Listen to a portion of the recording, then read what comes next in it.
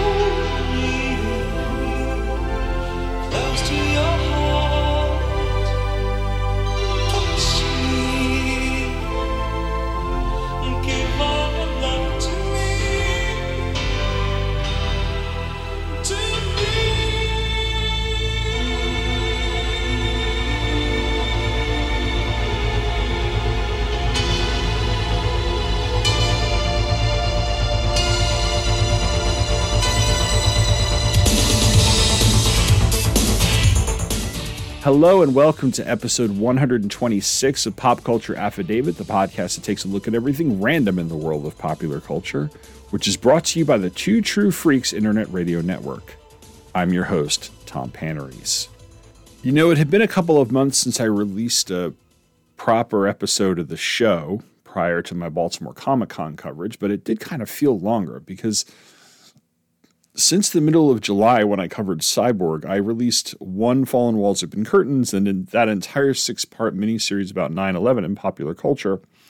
So I thought that in the interest of looking at something a little less serious than Soviet invasions and terrorist attacks in the United States, I'd follow up my comic book convention with something a little more nostalgic. And I'm focusing on my history with PBS. Yes, PBS. The Public Broadcasting System. It was established in 1969 and has been a fixture on our televisions ever since, providing educational and fine arts programming, and has been foundational to my generation and the generations that have followed it, because when you really think of it, some of our first television images that many of us remember seeing aren't necessarily cartoons, like Scooby-Doo or the Super Friends, but Big Bird, Cookie Monster, Grover, Oscar the Grouch. Part of the reason for that is the quality of that very programming. Growing up, your parents didn't think that Mr. Rogers was going to rot your brain, but also because it was ready available to anyone with a television. So what I'm going to do is I'm going to talk a little bit about the history of PBS and then go through some specific shows and memories that I have through my childhood and into my adulthood. Because as I was thinking about it and prepping this episode, which really originally was going to be nostalgia-focused, I realized that I still watch PBS programming on a fairly regular basis. And with the exception of maybe bits and pieces of my teens and 20s, I've been a consistent PBS watcher ever since I was a little kid. So let's start with the history. And like I said, PBS was formally established in November of 1969. And it's not a network. It's more of a community of what are called member stations. And those are locally or regionally owned stations that broadcast programming provided by the national organization that we refer to as the Public Broadcasting System. Those stations often produce or distribute said programming as well before sending it out nationally. And PBS notably doesn't have a central programming operation or a news division, say like CBS or NBC or ABC. The PBS NewsHour, which was originally the McNeil Lehrer NewsHour, is produced out of Washington, D.C.'s station, WETA. Another well-known aspect of PBS programming is that most of it and nearly all of it is funded by donations and member support, the last of which is gained through pledge drives whose interruptions of television shows became so much of a running joke over the years that the Ben Stiller Show parodied it in a sketch where Janeane Garofalo kept interrupting a British drama at the most inopportune times. With His Majesty in such a mood, I think it Best not to answer, sire. A shrewd response. But how will you respond to this? Welcome back to the KFSB Pledgeathon. I'll tell you something, you don't get great drama like that on regular television, and you certainly don't get it commercial-free. You know what else you don't get? This attractive tote, which can be yours free when you become a special friend at PBS, and it's only a $50 donation. That's right, Ruth. And for just $200 more, you'll become a PBS Cherished Companion, which entitles you to a free cassette entitled Laugh About Washington, a full hour of wit from comedian/commentator/political satirist Mark Russell. Absolutely, Neil. Now let's get back to some of that great uninterrupted programming. You have betrayed me, Sir Charles. The letter. I am undone. Now you must pay for it. Welcome back to the KFSB Pledgeathon, and with us today is the star of the dramatic presentation you're enjoying, actor Daniel Stillman. Daniel, hello. The sketch in its entirety is really funny, as is the show, and the Ben Stiller show definitely needs its own episode. I was a huge fan of that show when it was on, and I actually have the entire series on DVD. Anyway, even those who didn't watch PBS on a regular basis definitely knew what it was like because, well, like I said, it's on any television that has an antenna. And in my house growing up, it's one of the 7 channels we got on the television, in addition to the 3, we had the 3 major networks, and 5, 9, and 11, which were the syndicated channels, which I talked about a couple of years ago on It Came From Syndication. Our PBS station was WNET, Channel 13. The station, of course, is name-checked in the Billy Joel song Pressure.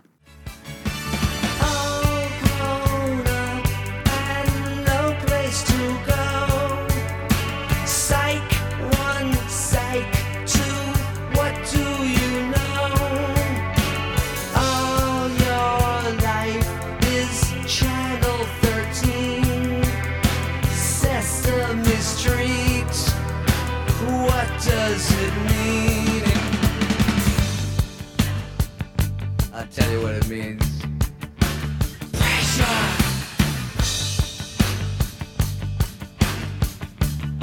Now, growing up on Long Island, there were actually 2 PBS channels available. The other one was WLIW Channel 21, but that didn't reach us out in Sayville, at least if you use the ugly-ass giant antenna that my parents had on the top of the house.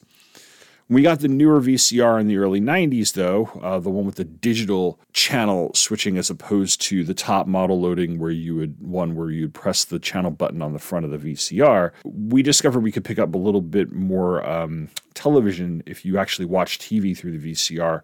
We got Channel 55 out on the east end of Long Island, which I also talked about It Came From Syndication, and Channel 21. I am sure there's some sort of technical explanation for this. I just thought it was really cool that we got 2 extra channels. I realized it didn't take very much to impress me back then. So, Channel 13. Okay, so Channel 13 was my primary and really my only PBS station for a very long time, especially from when I was a kid. And we have a long history, and from that time when I was a teenager, until I left Long Island. But since I left Long Island, I got my PBS through WETA, the Washington, D.C. station that I mentioned a couple of minutes ago, when I lived in Crystal City in Arlington, Virginia. Actually, only a couple of blocks away from PBS's current headquarters. And since I lived in Charlotte, I've lived in Charlottesville since about 2004. I regularly watch VPM, which is the Virginia's public television station, as well as the PBS spinoff channel Create TV. So what exactly is that history and what are the memories I have? Well, I'll get to that right after this message, so stick around.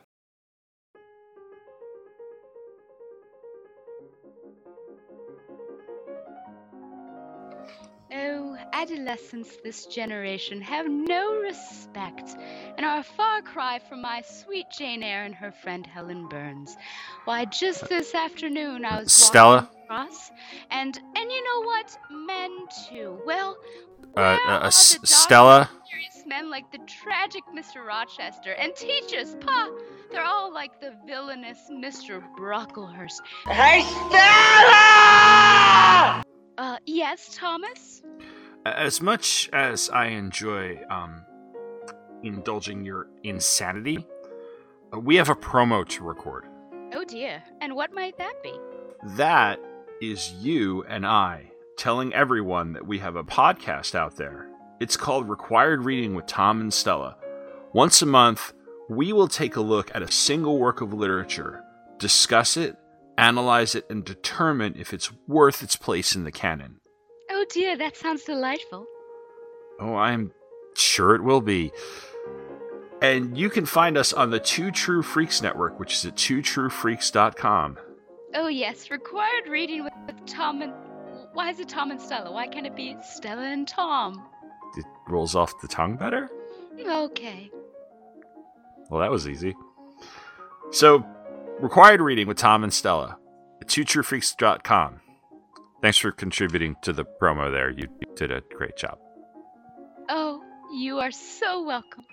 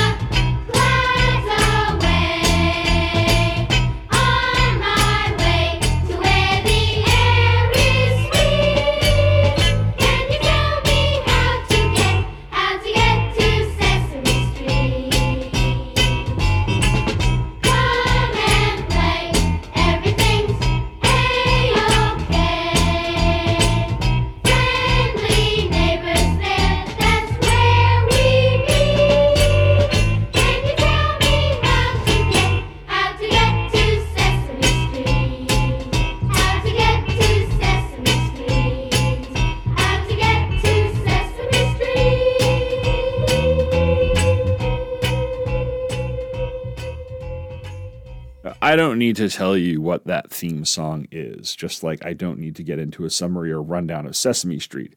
Jim Henson's children's television workshop creation is so much a part of the fabric of American culture that almost every single child born since the early 1970s has watched it at some point or another.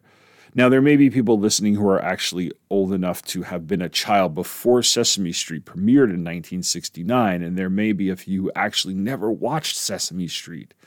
But the show was so ubiquitous by the time I was born and had generated so much trust with the American parents that I don't think any of us can pinpoint when or where we first caught our first glimpse of Big Bird, Cookie Monster, or Oscar the Grouch. They were just there. I have memories of watching the show as part of a morning lineup when I was very little. I went to an afternoon preschool and kindergarten, so my Aunt Ingrid would come watch me and my sister in the mornings until it was time to go to school, and then she'd either drive me there or put me on the bus. And then I watched Scooby-Doo when I got home from school each day. But Sesame Street was formative, not just because of the education it provided, but because it was one of the first places that saw recurring characters, and it even began understanding the concept of an ongoing narrative. Now, that latter one is a little shaky because I was also watching The Challenge of the Super Friends and other cartoons that sometimes had overarching stories. But the characters are very true, especially considering that I had a fair amount of Sesame Street merchandise as a little kid. There were posters on my bedroom walls of Bert and Ernie, Oscar and Big Bird. I had the Fisher-Price Little People Sesame Street Clubhouse, which came with Little People versions of all the main characters and even the short-lived 1970s character Roosevelt Franklin. And I had a ton of Sesame Street Golden books and coloring books. In fact, the Grover book, There's a Monster at the End of This Book, is a book that Amanda and I bought and gave to my parents at Christmas in 2006 as a way of telling them that we were going to have a baby. It's still one of the greatest single works of American literature, by the way. Now, the other thing that Sesame Street gave me was music. Because while I have memories of a lot of pop music from the early 1980s, that was the stuff that my parents or my older cousins were listening to. I mean, it was, in a sense, my music. And to prove it, I still own 8 Sesame Street LPs. Now, full disclosure here, I'm pretty sure that a number of these belong to my older cousins, because the copyright dates on them are from 1974, 1975, 1977, and 1979. Also, I have a copy of 1983's Born to Add because I purchased it off of eBay a number of years ago when I saw the cover of Bert as Bruce Springsteen and Cookie Monster's Clarence Clemens, and, well, how could I not buy that? The albums I owned as a little kid and still own are Sing the Hit Songs of Sesame Street Songs, Merry Christmas, Sesame Street 2, the original cast record, Sing Sang Song Sing Along, Everybody's Record, and Sesame Disco. Yes, Sesame Disco, which features the song Me Lost Me Cookie at the Disco. Me lost me cookie at the disco. Me lost me cookie in the boogie music. Me lost me cookie at the disco.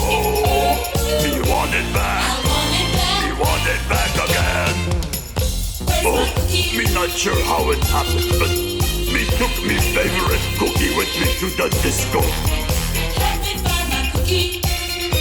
You laugh. That song's a bop, as the kids say. Anyway, a lot of the songs on these records are the little kid standards like Old MacDonald, The Hokey Pokey, John Jacob Jingleheimer Schmidt, songs that I'm pretty sure are in the public domain and therefore cost very little to record and produce. The Christmas album, similarly, is full of holiday standards, but some of them have a Sesame Street twist, and there are songs that are sung by the cast, such as Keep Christmas With You All Through the Year, although my favorite off the album is their version of the 12 Days of Christmas. These albums do feature a number of songs that Sesame Street became known for, such as I Love Trash, Rubber Ducky, C is for Cookie, and the song to this day that I remember very clearly, which is Sing.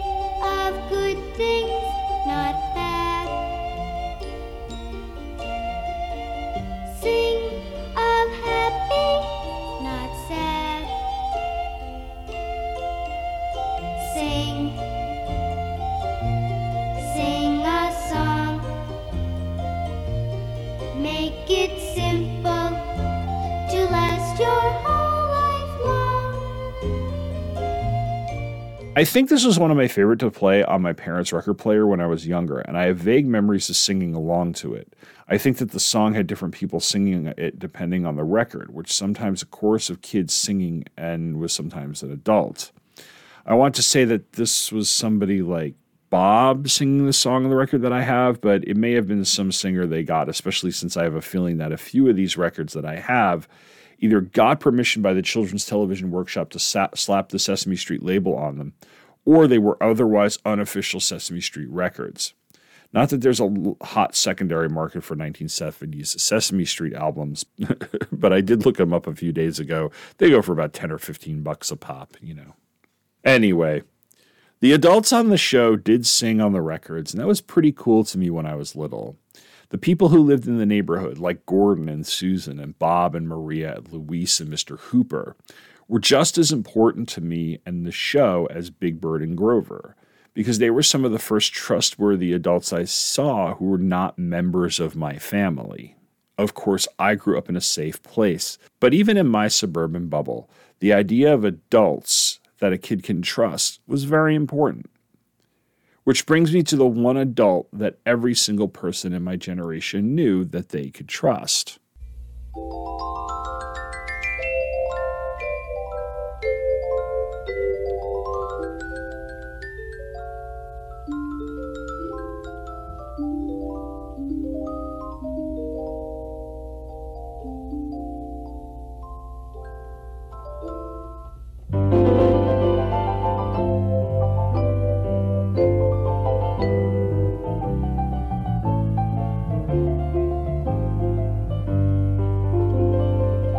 Hi. It's a beautiful day in this neighborhood, a beautiful day for a neighbor. Would you be mine? Could you be mine? It's a neighborly day in this beauty wood, a neighborly day for a beauty. Would you be mine? Could you be mine? I have always wanted to have a neighbor just like you. I've always wanted to live in a neighborhood with you. So let's make the most of this beautiful day. Since we're together, we might as well say, would you be mine? Could you be mine? Won't you be my neighbor? Won't you please? Won't you please? Please won't you be my neighbor? Again, much like Sesame Street, by the time I was a little kid in the early 1980s, Fred Rogers was an institution, and the introduction to his show where he took off his shoes and put on his sweater was iconic.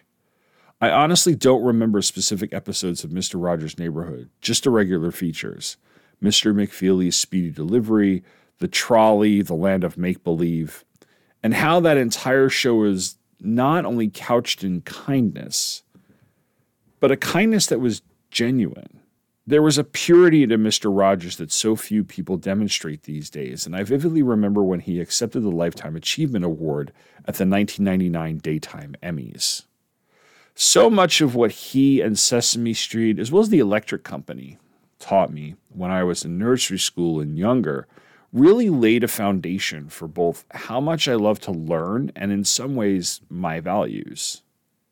Yes, those also came from my parents and teachers, and there's stuff I haven't completely rejected from Sunday school at a Lutheran church, but I was watching those shows so much that they all rubbed off on me in the right way. And while I talked about their theme songs and some original cast numbers, I wanted to close out this segment by talking about 3 of the interstitial sketches that I remember from Sesame Street and the Electric Company. Now, why these 3? Well, because I still remember them so much that every once in a while I find myself thinking about them or humming their tunes. These were shorts and other things that were put in between sketches or segments involving the regular cast and the Muppets. And they were meant to show you some sort of art or teach you partially how to read or play some music or count or something. And there was always a wide variety of contributors. There was never one particular thing, and I'll get into that in a second with this first piece, which is an animated short. This is where a girl is given a shopping list.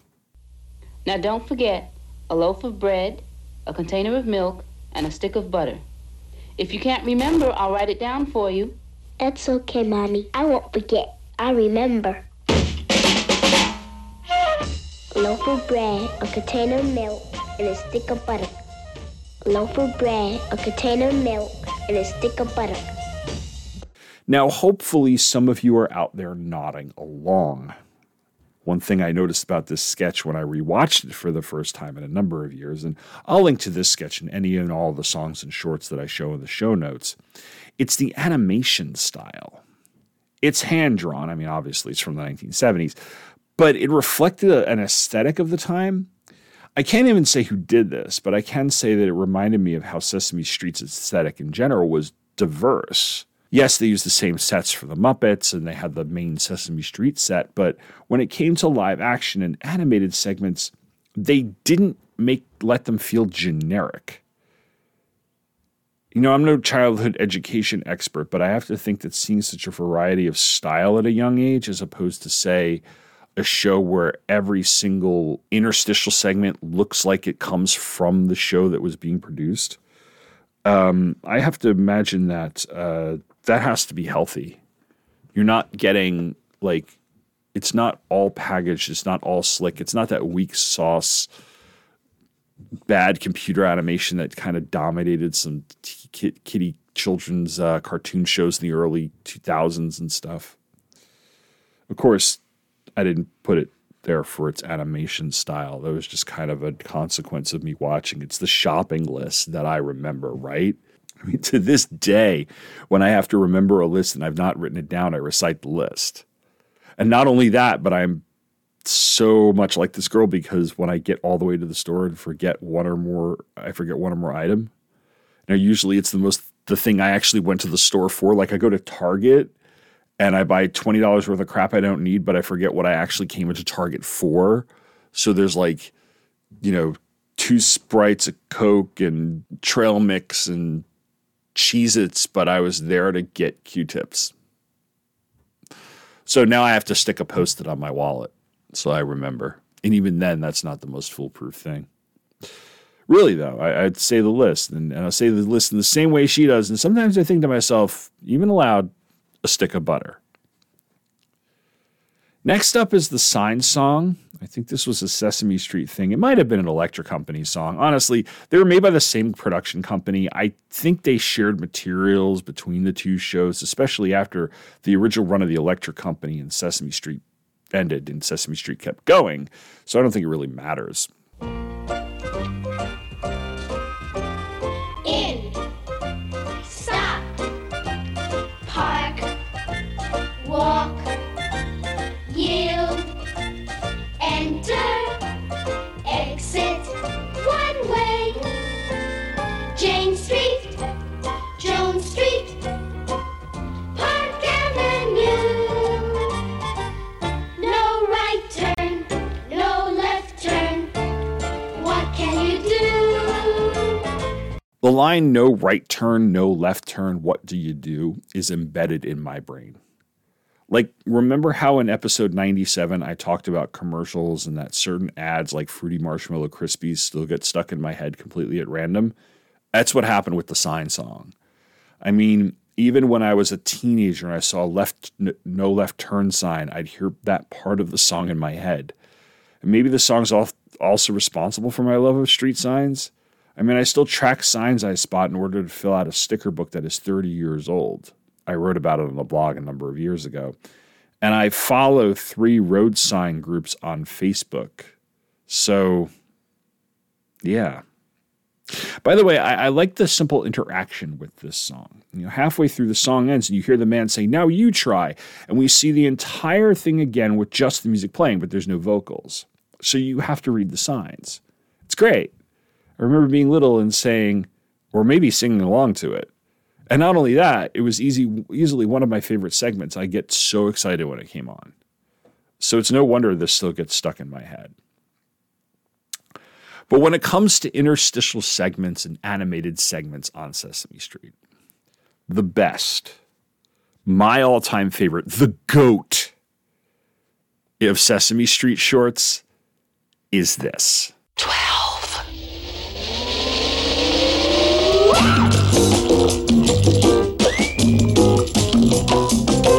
1, 2, 3, 4, 5, 6, 7, 8, 9, 10, 11, 12.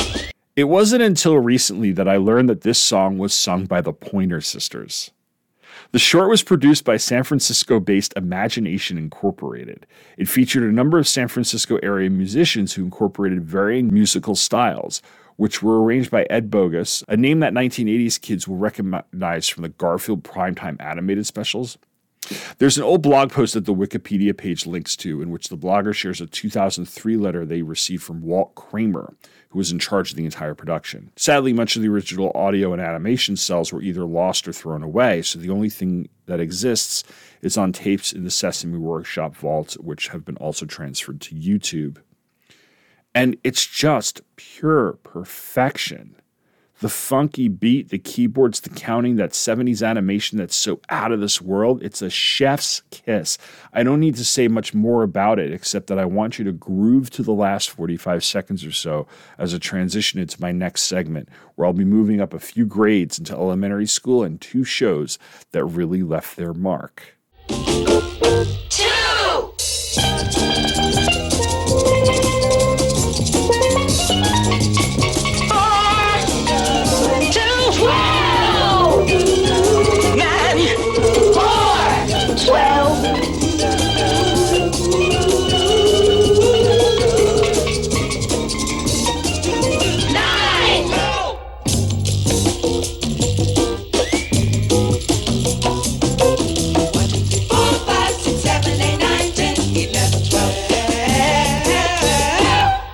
So while the Sesame Street is the gold standard, I'd have to say that the show I have the fondest memories of, and which had the best theme song, is 3-2-1 Contact.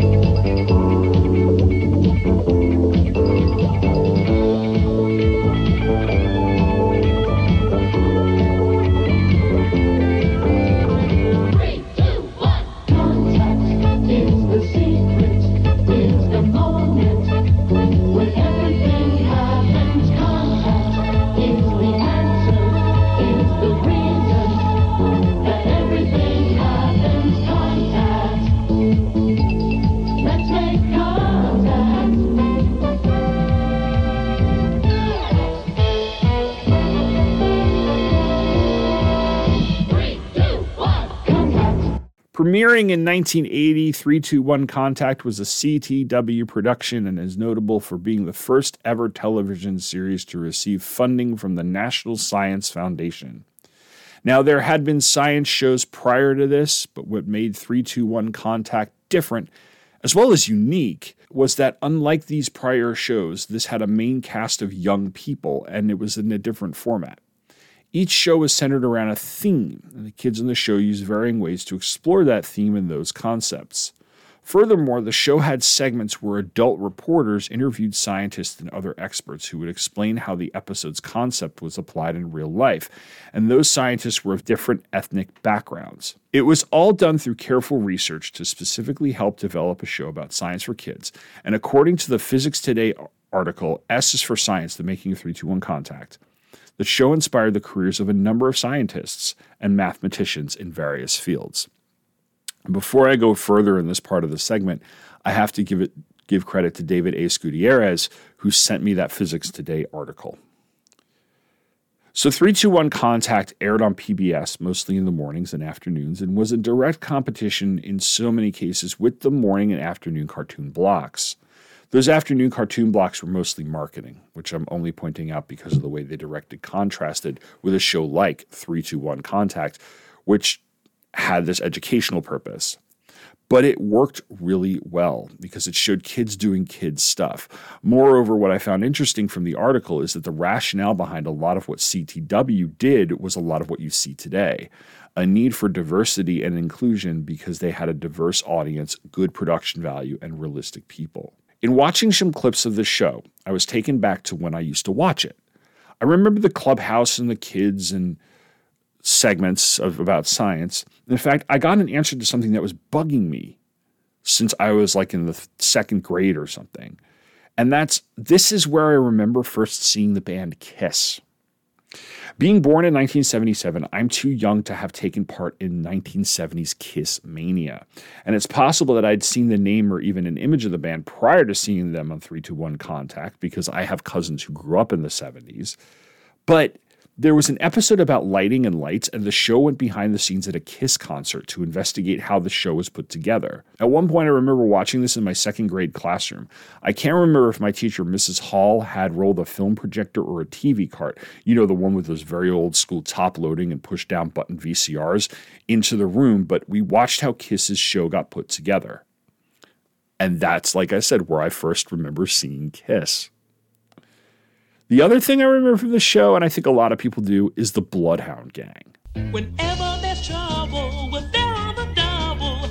We're the Bloodhound Gang. If you've got the crime, we've got the time. We're the Bloodhound Gang. Written by Newbery Medal-winning author Sid Fleischman, these were end-of-the-show segments that were a show within a show about kids solving crimes. For a generation that had been accustomed to Scooby-Doo, this worked out really, really well, and it also reflected the show's mission of diversity. I'm pretty sure I also wanted to be a member of the Bloodhound Gang at some point, which we probably all did if we were watching the show. It was one of the coolest things.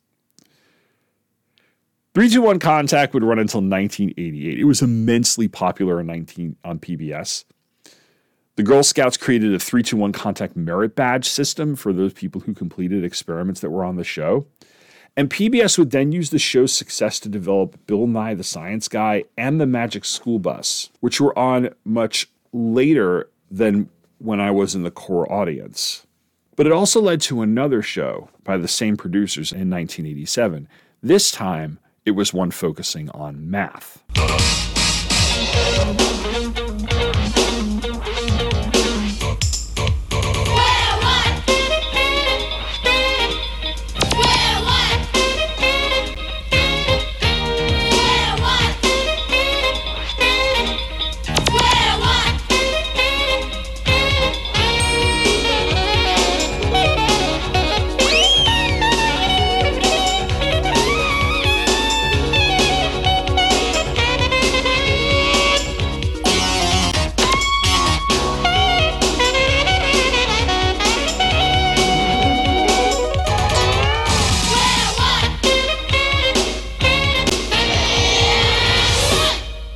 I have to say that I happened upon Square One completely by accident. My parents both worked, so we had to stay at a neighbor's house in the morning before we got on the bus for school. We were good friends with the kids, and we just sat around and watched cartoons in the morning.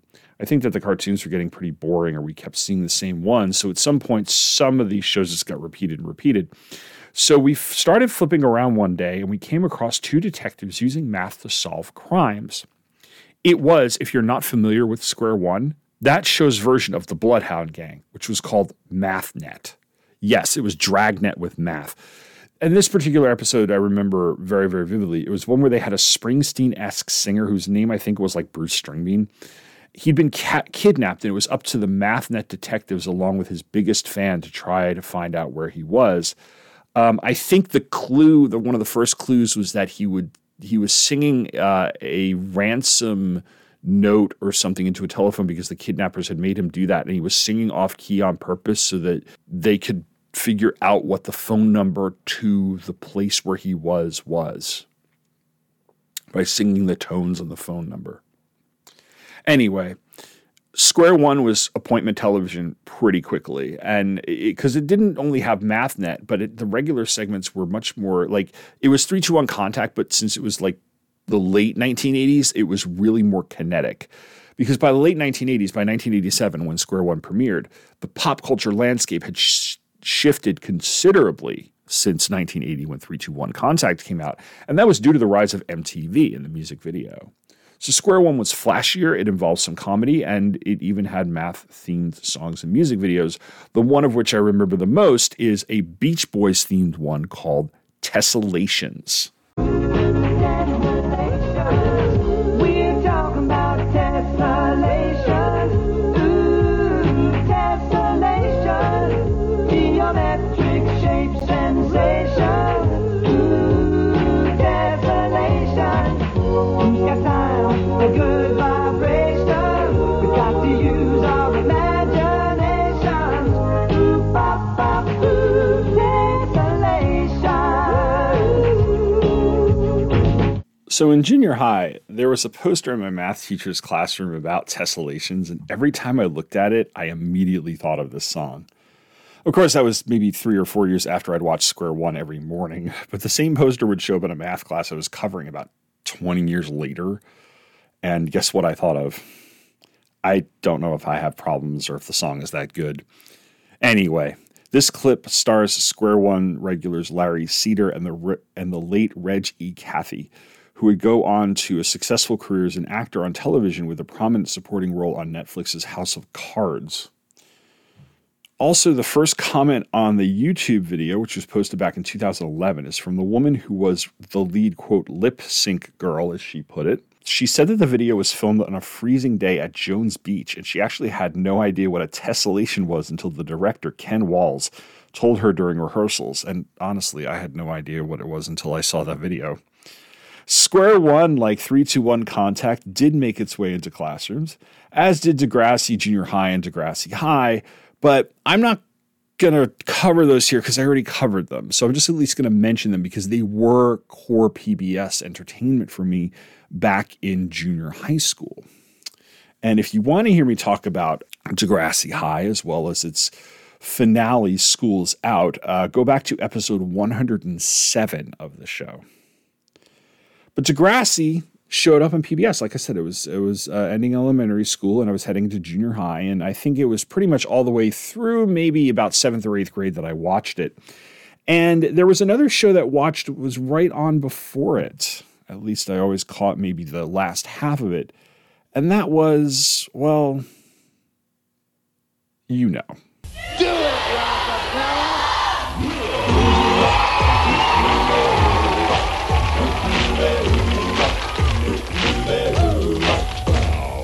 Takes around the world, from India to Carolina. She's a sticky-fingered filcher from the down to the leaves. Take you for a ride on a sailboat to China. Where in the world is Carmen Sandiego?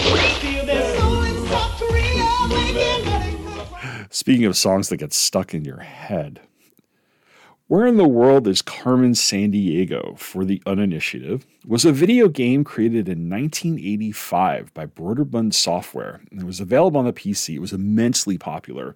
In fact, it was one of a few games, including the other Computer Lab classic Oregon Trail, that you could still find on the PCs in my high school as late as my senior year in 94 to 95. Anyway, the game show version of Where in the World is Carmen Sandiego appeared in 1991, and it would have new episodes that was produced all the way until 1995, staying in reruns until 96, when it was replaced in the PBS afternoon block by Kratz Creatures. The game show was award-winning. It netted 7 Daytime Emmy Awards. It won a Peabody Award, and according to its Wikipedia entry, was created in response to an early 1990s National Geographic survey showing that Americans had poor knowledge of geography. You know, I remember that survey. And it was honestly one of those surveys where, like, you read the results and you ask yourself, like, where do they find people so stupid? And then, like, 10 to 15 years later, you end up on the internet and social media, and 20 or 30 years later, you're like, oh, I can see where they find people that stupid.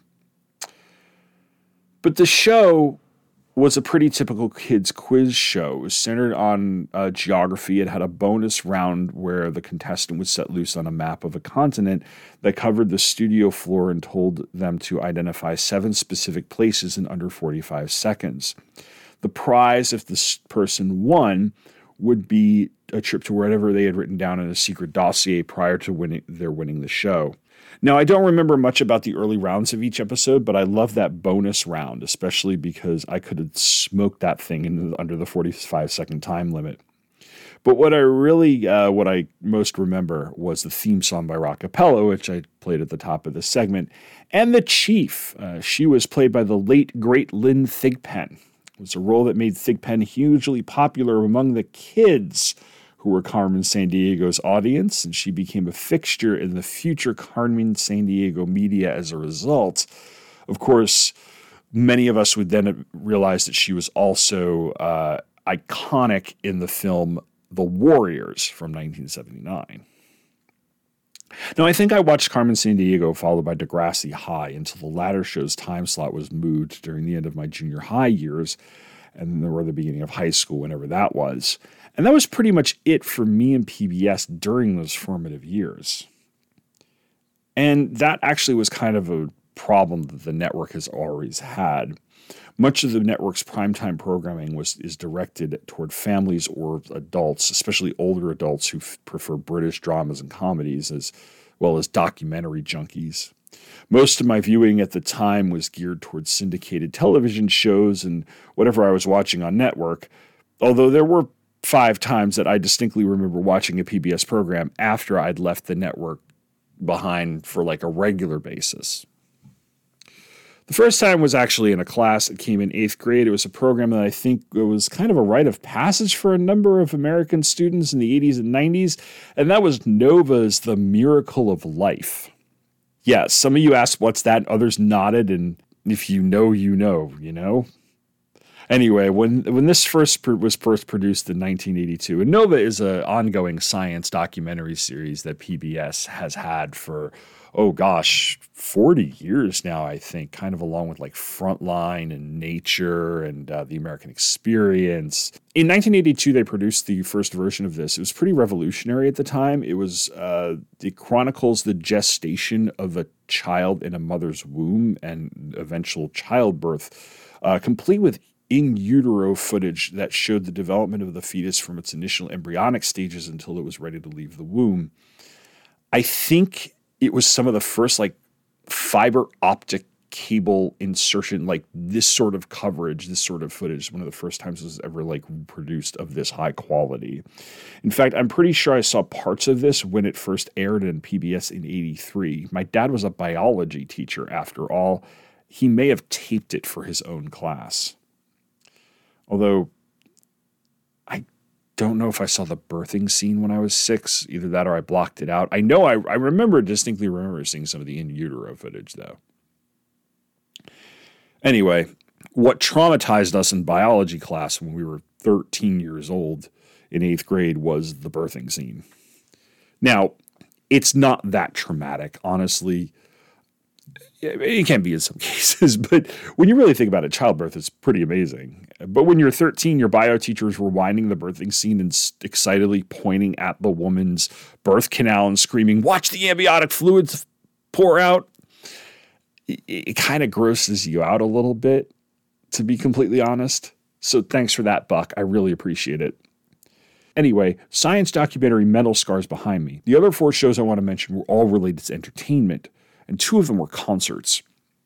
Back in the early 90s, PBS had a music documentary and concert series called In the Spotlight.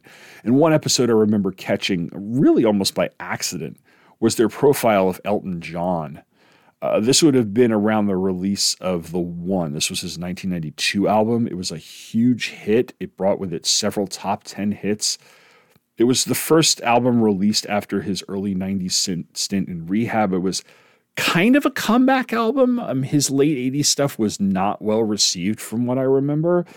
And it's not like he had completely faded, but this was the beginning of like true 90s era Elton John. Like a couple years after this, he would do the Lion King soundtrack, and that would, again, like cement him for another generation. Now, I knew who Elton John was. I've been listening to the radio long enough. There was a music video show on in the early 1980s on the Fox 5 network, or before it was Fox 5. It was just on Channel 5 called Hot. I wrote about it back in 2017 on the blog. And I remember seeing the video for, I think, I'm Still Standing and probably Sad Song Say So Much. So I knew who Elton John was, but this was actually my gateway into his entire catalog. I found the documentary interesting, even though, the thing was more or less like, here's some concert footage and behind the scenes of making the latest album, kind of like I'm making the movie special. I used to watch this all the time when they were on. But the songs are more interesting to me because he would play stuff that wasn't just necessarily on the new album. So I would hear Saturday Night's All Right for Fighting, and that was like the one song I remember hearing. I think it was the finale of the entire concert, and it blew me away. And from there, I went and I looked for it at my local library. They had a great CD section, and I took out Goodbye Yellow Brick Road.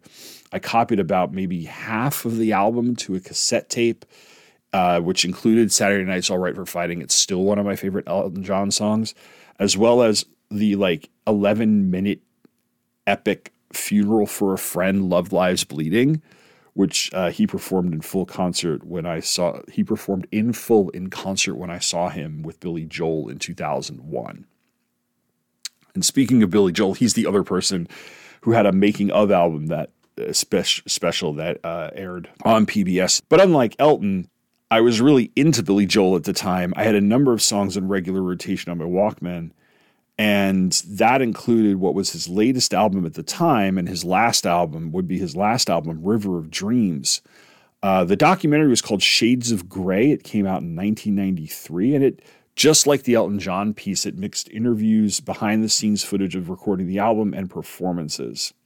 I think I only saw this once. I thought it was pretty cool to see all behind-the-scenes stuff, especially the process by which a song was written or how it was rehearsed and recorded for both an album and a tour.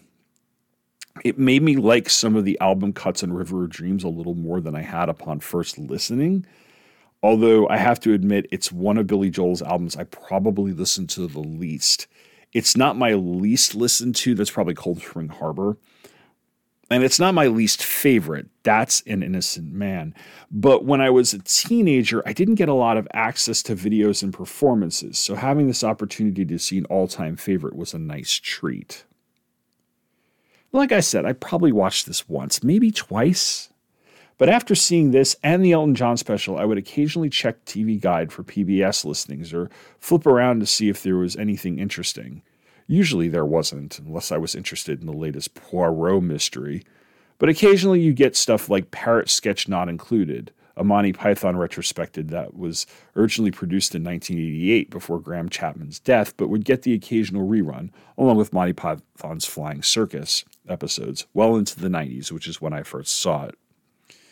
Comedy is one of those things in my life that should get its own episode, and that includes Monty Python. But I saw this right around the time I had already watched The Holy Grail enough times to have half of it memorized, and I'd rented Life of Brian and The Meaning of Life from the video store. I've only seen each of those about once or twice, though. Plus, I watched that Saturday Night Live 15th anniversary special that I talked about years ago enough time to know that compilation shows like this were a gold mine, and this Python special definitely was. Parrot Sketch Not Included, it was a clip show. It had various Flying Circus sketches, except for the Parrot sketch, of course. And while I'd seen a few of them or heard a few on a comedy album or two, most of them were very new to me. Plus, these clip shows were such perfect gateways, and the equivalent of a greatest hits album. I used the phrase before the internet here, but I still think that a good clip show or a countdown program or some other compilation program still holds value because they often give you a window into things you might want to seek out on your own. Some type of things that maybe an algorithm won't necessarily lead you to. So such was the case with Python, in the same sense with the Elton John concert that I talked about. And it was kind of the same case with a program called American Masters, and they ran an episode about George Lucas. Now, this was one of those interviews with clip shows that they abound on television. You know, it was a classed up version of the True Hollywood Story behind the music or something, right? And the show worked its way through Lucas's biography and his career, taking the time to spotlight each of his films up to that point. Now, this is before the Star Wars prequels. I think it took us right up to Willow and the Young Indiana Jones Chronicles. I think those might have been the most recent projects that he did. And while I was familiar with a number of his movies for obvious reasons, this show was responsible for two things. First, it kind of reignited or further reignited my love for Star Wars. I'd been enjoying the new novels since Heir to the Empire had come out, but this had me wanting to take a deeper dive into the films, because I hadn't watched them regularly in a number of years at that point. The other thing was it made me go out and rent American Graffiti. And that was a movie I'd heard of because I'd heard the soundtrack, but I didn't know I didn't know George Lucas had directed it, and I really didn't know what it was about. Now it's honestly one of my favorite films of all time, and at one point or another was my favorite George Lucas film too. It's probably going to get its own episode one day. But this also introduced me to, well, I say it should reintroduce me to the mythology that was behind Lucas's storytelling. The special featured interviews with Lucas himself, along with some of the actors he worked with, as well as Joseph Campbell. I found that part fascinating, and while I have not read The Hero with 1,000 Faces yet, and I really should, I did get the book George Lucas, The Creative Impulse, which is this coffee table book that was a retrospective of his career at the time. And it's a cool book, too. I still own it. So PBS was educating me as a teenager about pop culture. Granted, it was stuff that was not on the level that what the cool kids were into, but it was stuff that I was into. Plus, it's always given me a chance to indulge my inner nerd. I DVR The American Experience on a regular basis. I've indulged in a number of Ken Burns documentaries. I've found that shows like Frontline and Independent Lens usually have features that I find interesting or pique my curiosity, usually in topics that are not in my wheelhouse. Then again, do I have a wheelhouse? the show doesn't necessarily stay in the same place, right? Anyway, the beauty of being a lifelong PBS person, even if my interest has ebbed and flowed over the years, is that there's always something on. Yeah, I tape the nerd stuff, but I also watched Create, the PBS network spinoff, every night. I've watched Simon and Garfunkel's concert in Central Park more times than I can count because I've just come across it on PBS, usually during a pledge drive. But it's so great. And I have the album on MP3 and on vinyl too. So it's one of those perennial things that I'll stop and watch for a while because I just love it. But beyond that, there's stuff like America's Test Kitchen and Rick Steves Europe. And I know these aren't prestige TV that people are watching on like Hulu and Netflix and HBO Max and stuff. But on a night that's usually coming after like a stressful day, I want comfort food sometimes. I don't necessarily want to sit and think about a show. Sesame Street and Mr. Rogers were there for me when I needed them as a little kid. And as I got into my teenage years, I found the value of PBS's ability to chill you out when you needed it. Of course, that was because I watched The Joy of Painting.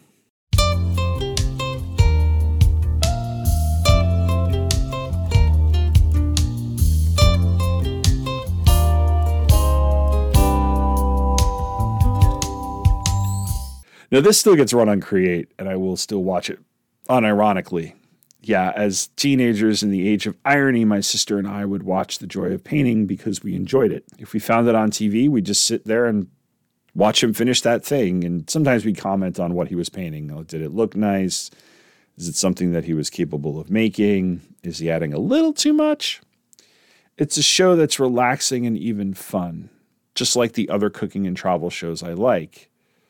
And stuff like Antiques Roadshow, which I also watch every week. I realize this cements my place in the pantheon of the uncool, but I'm beyond the age where I should care about such things. Give me Rick Steves touring the Scottish Highlands, Bridget Lancaster and Julia Collin-Davidson making a chocolate tart, Nicholas Lowry appraising a poster any day of the week, and I am a happy man. So that's my look at PBS. Sort of. I have one more episode about PBS coming up in December, but it's going to be specifically about Christmas or holiday programming. So come around in about a month for that. And in the meantime, you can check out the blog for the show notes and the links as usual. Also come back later in the month of November and then on December 31st as I present the last 2 episodes of Fallen Walls, Open Curtains as we draw a close or draw the curtain on, pun intended, the end of the Cold War 30 years later. So stick around, come back for those, and feel free to get in touch with me over email or Twitter and the usual places. And until then, thank you very much for listening, and take care.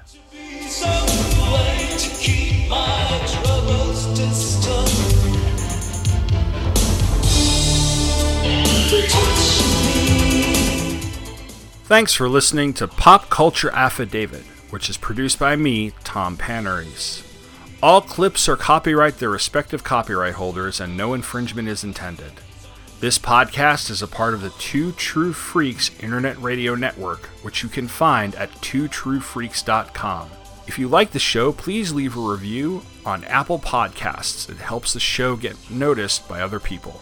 Feedback via email can be sent to popcultureaffidavit@gmail.com. For show notes and essays and other things random in the world of popular culture, visit popcultureaffidavit.com. You can also follow this show on Facebook at facebook.com/popcultureaffidavit and on Twitter at popaff. That's POPAFF. Thanks for listening, and come back next time for more pop culture randomness.